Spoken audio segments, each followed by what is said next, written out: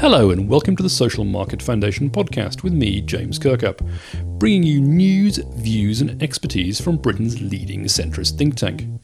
Today's podcast is part of our Ask the Expert series, in conjunction with the Economic and Social Research Council, where we bring publicly funded academics and experts to Westminster and use their learning to enrich the policy-making conversation.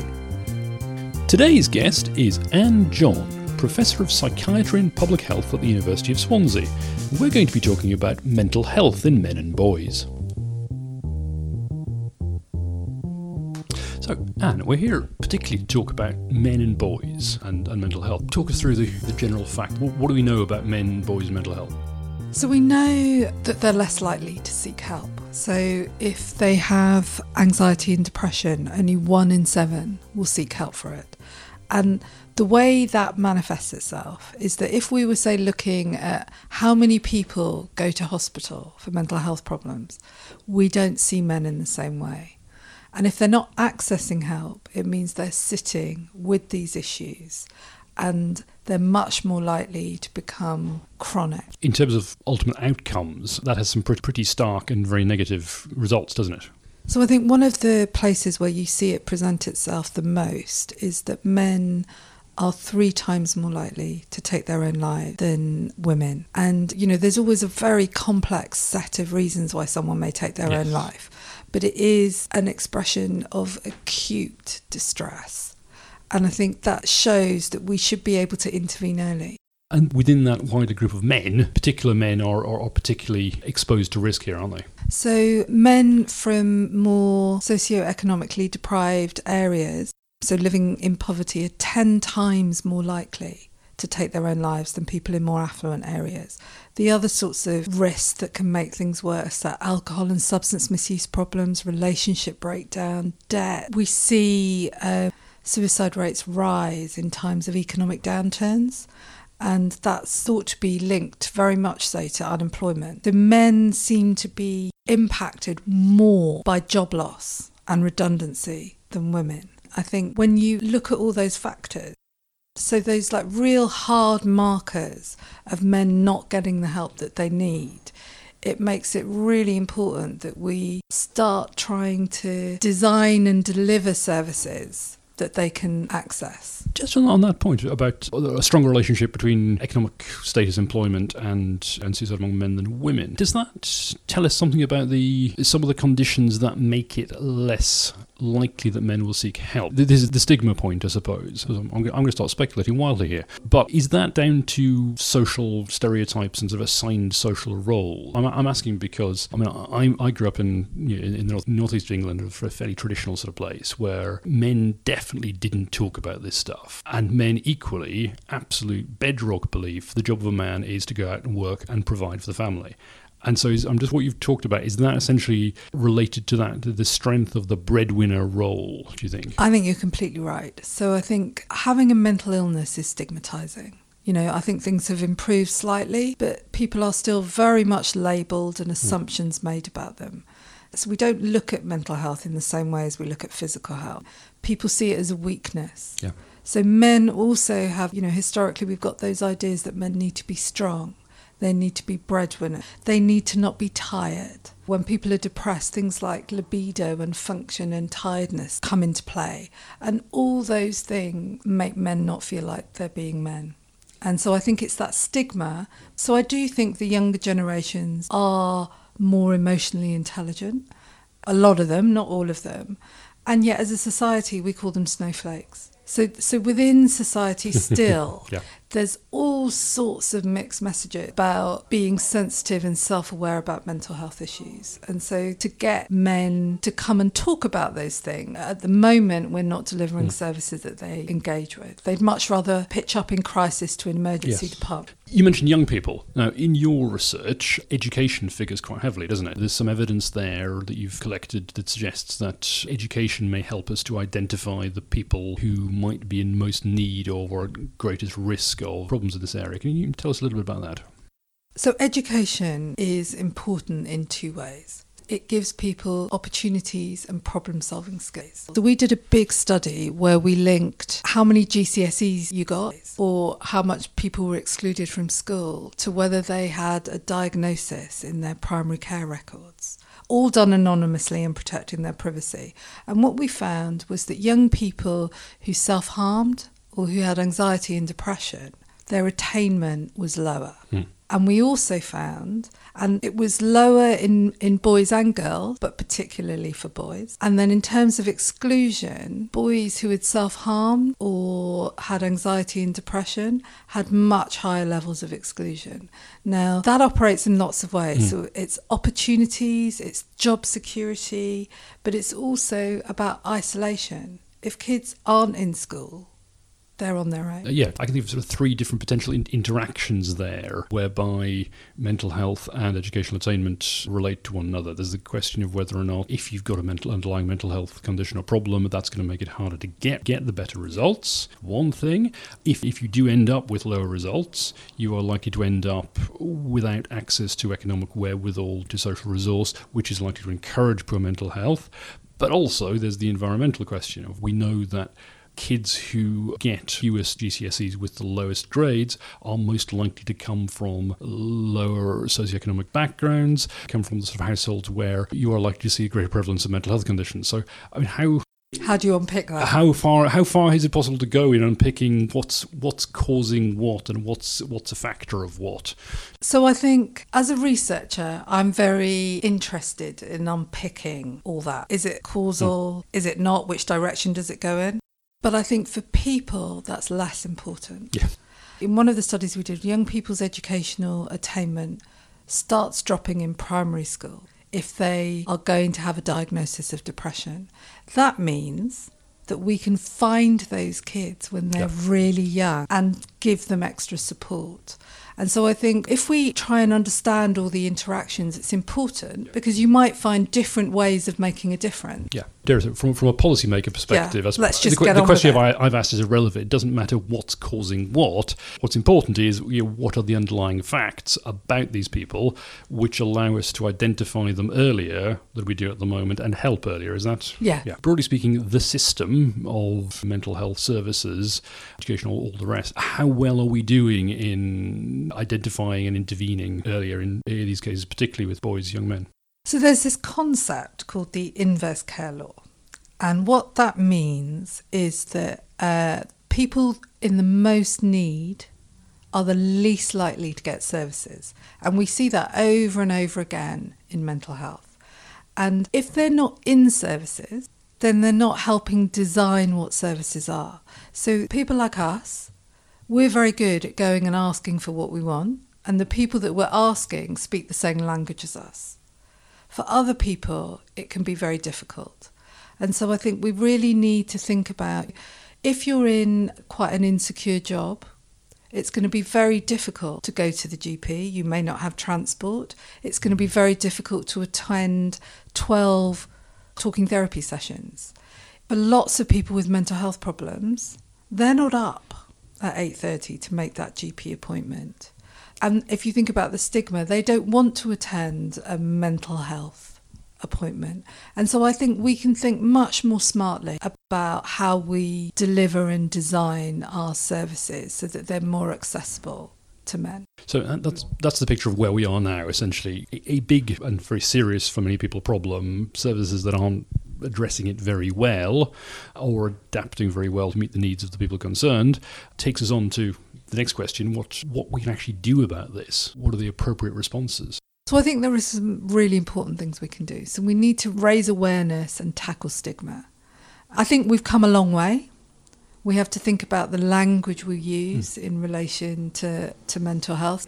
So things like, over Brexit, people using like it's a national intentional act of self-harm. That sort of language is stigmatising. Those photos of young people with their heads in their hands, That's not what people with mental health problems look like. You're talking about, this was I will confess some guilt here as a former journalist. Now, talk you through the process. When you're a journalist, putting together a newspaper or a website, and you're writing about or covering mental health, you go looking for pictures, because we like to have pictures to illustrate content, because people are visual as well as everything else. And so right, we're doing mental health. What are we going to do? You reach into the stock image library and you find pictures of someone looking really sad with a head in the hair. Or you might find a picture of a girl's arm with cuts on it. And you're right, it's a very clear visual language that we use that presents a very clear idea of mental health issues. But it's not the most helpful way of describing the issue, is it? So I think it means that people are looking for people to look like that, and people don't look like that. Mental health problems are so common. Most people look like you and me as they're going through their lives experiencing these illnesses. I think the second issue is sometimes people with mental health problems are angry, and so it stops us framing how these illnesses present. And then I guess for me as well, there's definitely something about, so all the things we have about talking, yes. It's good to talk. Yes. It is good to talk. There's no doubt. But I think sometimes we present it like it'll just be one conversation. No, actually, it's going to be several conversations. Or even a sort of fundamental shift in your way of being and acting, isn't it? I mean, again, back to my upbringing. As I'm from the north, we don't talk about anything ever. I mean, it's just nothing. Just the odd grunt now and again. Do you talk about feelings? God, no, never do that. But it's not particularly unusual for me to say that. That sort of change. I mean, how far can you, as a practitioner, as a clinician, go with that? Doctors alone can't solve our sort of way of being and thinking about this, can you? I think it involves policymakers, it involves the press, it involves practitioners, but practitioners in a very broad sense of the word. So if you work in the YMCA, if you work in a pub, if you come into contact with people who may be vulnerable, I would say that it's good to talk. It's not so much, it doesn't have to be a very intense, deep and meaningful conversation where you solve everyone's problems in that one moment. Because, so if you essentially put a big sign and say, right now, we're all going to sit down and talk about our feelings till everything's better, then you'll scare a lot of people off. I mean, I wouldn't go near that personally. It's much more about having non-judgmental conversations. So I think one of the big differences in the way we as a society view mental health problems and physical health problems is that we see physical health problems as they happen to you. You are a victim. Whereas we see mental health problems as sort of, snap out type thing. So there needs to be a real step change in how we think about these things. Almost implicit blame there, isn't there? Yes. Because if my body goes wrong, if some condition develops, by and large that's regarded as bad luck or misfortune or one of those things. If my mind goes wrong, that's somehow something over which I'm seen to have had control or that I could fix, even though actually minds don't work like that, do they? No. And I think sometimes the concept of resilience feeds into that because it's almost you're not being resilient enough. So I think there's something about the way we construct mental illness that feeds into why people feel uncomfortable with it and talking about it. But that's where we're at. Brings us back to that national conversation, that the language that we use about this. As you say, in the political conversation, it's madness, suicide, insane. Crazy. I mean, there's still sort of headline words and they're still thrown around. I mean, should we ultimately be looking to get to the point where when we want to say that something is a bad idea that will deliver negative results, we really, really, really shouldn't say that's mad. That's a mad thing to do. That's crazy. Can we ever aspire to eliminate that from language altogether? So I think this is a complex thing. So things that people say in everyday language, lots of people go, that's political correctness. And I'm putting this in inverted commas, gone mad. Yes. However, I think when you highlight where some of these phrases come from, so the one that springs to mind is commit suicide. Now, people use that in everyday language. I hear it all the time. But in actual fact, that's strongly linked to when taking your own life was a crime. Yes. And criminal behaviour is stigmatised. The only other time we use the word commit as a verb Well, in that sense, to commit an act, commit yourself to someone. But in that way, when I commit an act, generally, almost all usage is you're committing an illegal act, commit a crime, commit an offence. Suicide was once upon a time an offence. And so I think once someone points that out to you, why wouldn't you want to change your language? But also being kind to yourself, because, it'll take a bit of time. For a while, you're sort of stopping yourself mid-sentence. But I think we should try and be really mindful of the language that we're using. Out of curiosity, I'm now puzzling over this as we talk. What's a better way of phrasing it? Would it be better to say to carry out an act of suicide? I often say take their own life. Straightforward, that works. Now, moving away from the question of narrative and conversation, to bring it back to service design a little, because I think you said earlier on that at the moment the way we design and provide services really isn't working for particularly men and boys, because they won't turn up to use mental health services as they're currently constituted. Are there examples of good reform, good practice, where you can change things to actually to design services that get around the stigma and the reticence point? So I think there are lots of great innovative work going on in the NHS and in the community to address these issues. But I guess where I would take that further is often when innovations happen, they're led by either an individual or a certain group of people coming together. And I think what we need to happen is for those people to make sure they evaluate what they're doing. Because it's only if they evaluate what they're doing. So we know to get research into practice can take about 17 years. 17. So just to think that through, that is someone like you going out and doing the job that we've all asked you to do, and which is to find out what is going on in the world, what works, what can be done to make services better for people who really need it. You might come up with something which says, right, this is my finding. Before you actually see that being put into practice by the NHS or someone else, 17 years. It's an average. So what that means is that sometimes it takes longer than that. And sometimes it's faster. Yeah. And when it's faster, it's usually because it's being driven by other reasons. A good example of that is that there was a study that found that albumin might be doing damage. Yes. But albumin's expensive. Disappeared off the shelves in emergency departments virtually overnight. So there are often drivers that can make a change, but it is hard to get research into practice. And often when you have a perfect trial, by the time that intervention hits the streets, as it were, it's very different to what the evidence is. Yes. We need to take responsibility for what in research terms we call fidelity to what we found, but also that all those bits of innovative practice that are happening, put that new knowledge out there. There are two things to talk about here. One is there are some structural system questions about particularly the NHS, but then there's the wider political questions.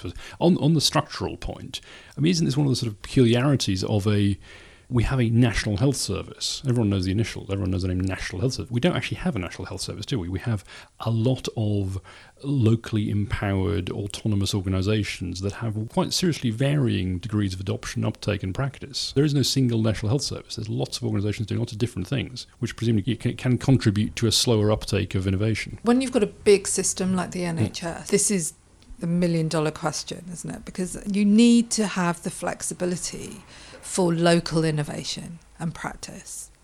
However, you also need to not have that sort of what we used to call postcode prescribing or delivery of interventions, which is why you have standards of care and guidance like from NICE. I think part of the loss of some of the innovative services that are delivered is that people are so busy delivering them that they don't evaluate them. So I think both are important. That sort of national standard and local innovation. You need some flexibility in the system. But ultimately, we're spending public money, so we need to make sure we're doing the best we can with that. And that involves people being very clear about the choices that they're making.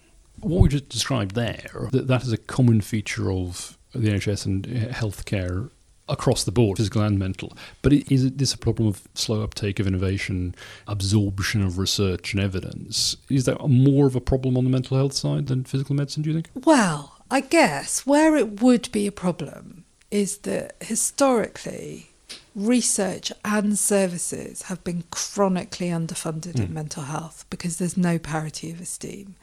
And, when you look at the figures, it was something like a report came out last year that if we tried to meet in mental health services the unmet need that exists in society for children and young people, we'd need 150,000 new clinically trained staff. Quite a lot. So my answer to your question is potentially yes, but because it's such a stretched, underfunded system, and because we haven't been funding research to the same level that we fund it in cancer and heart disease, MQ, which is the mental health research charity, put out a report a couple of months ago that put some figures around that. And it's stark. So I think when systems have been underfunded in that way, they're not flexible anymore.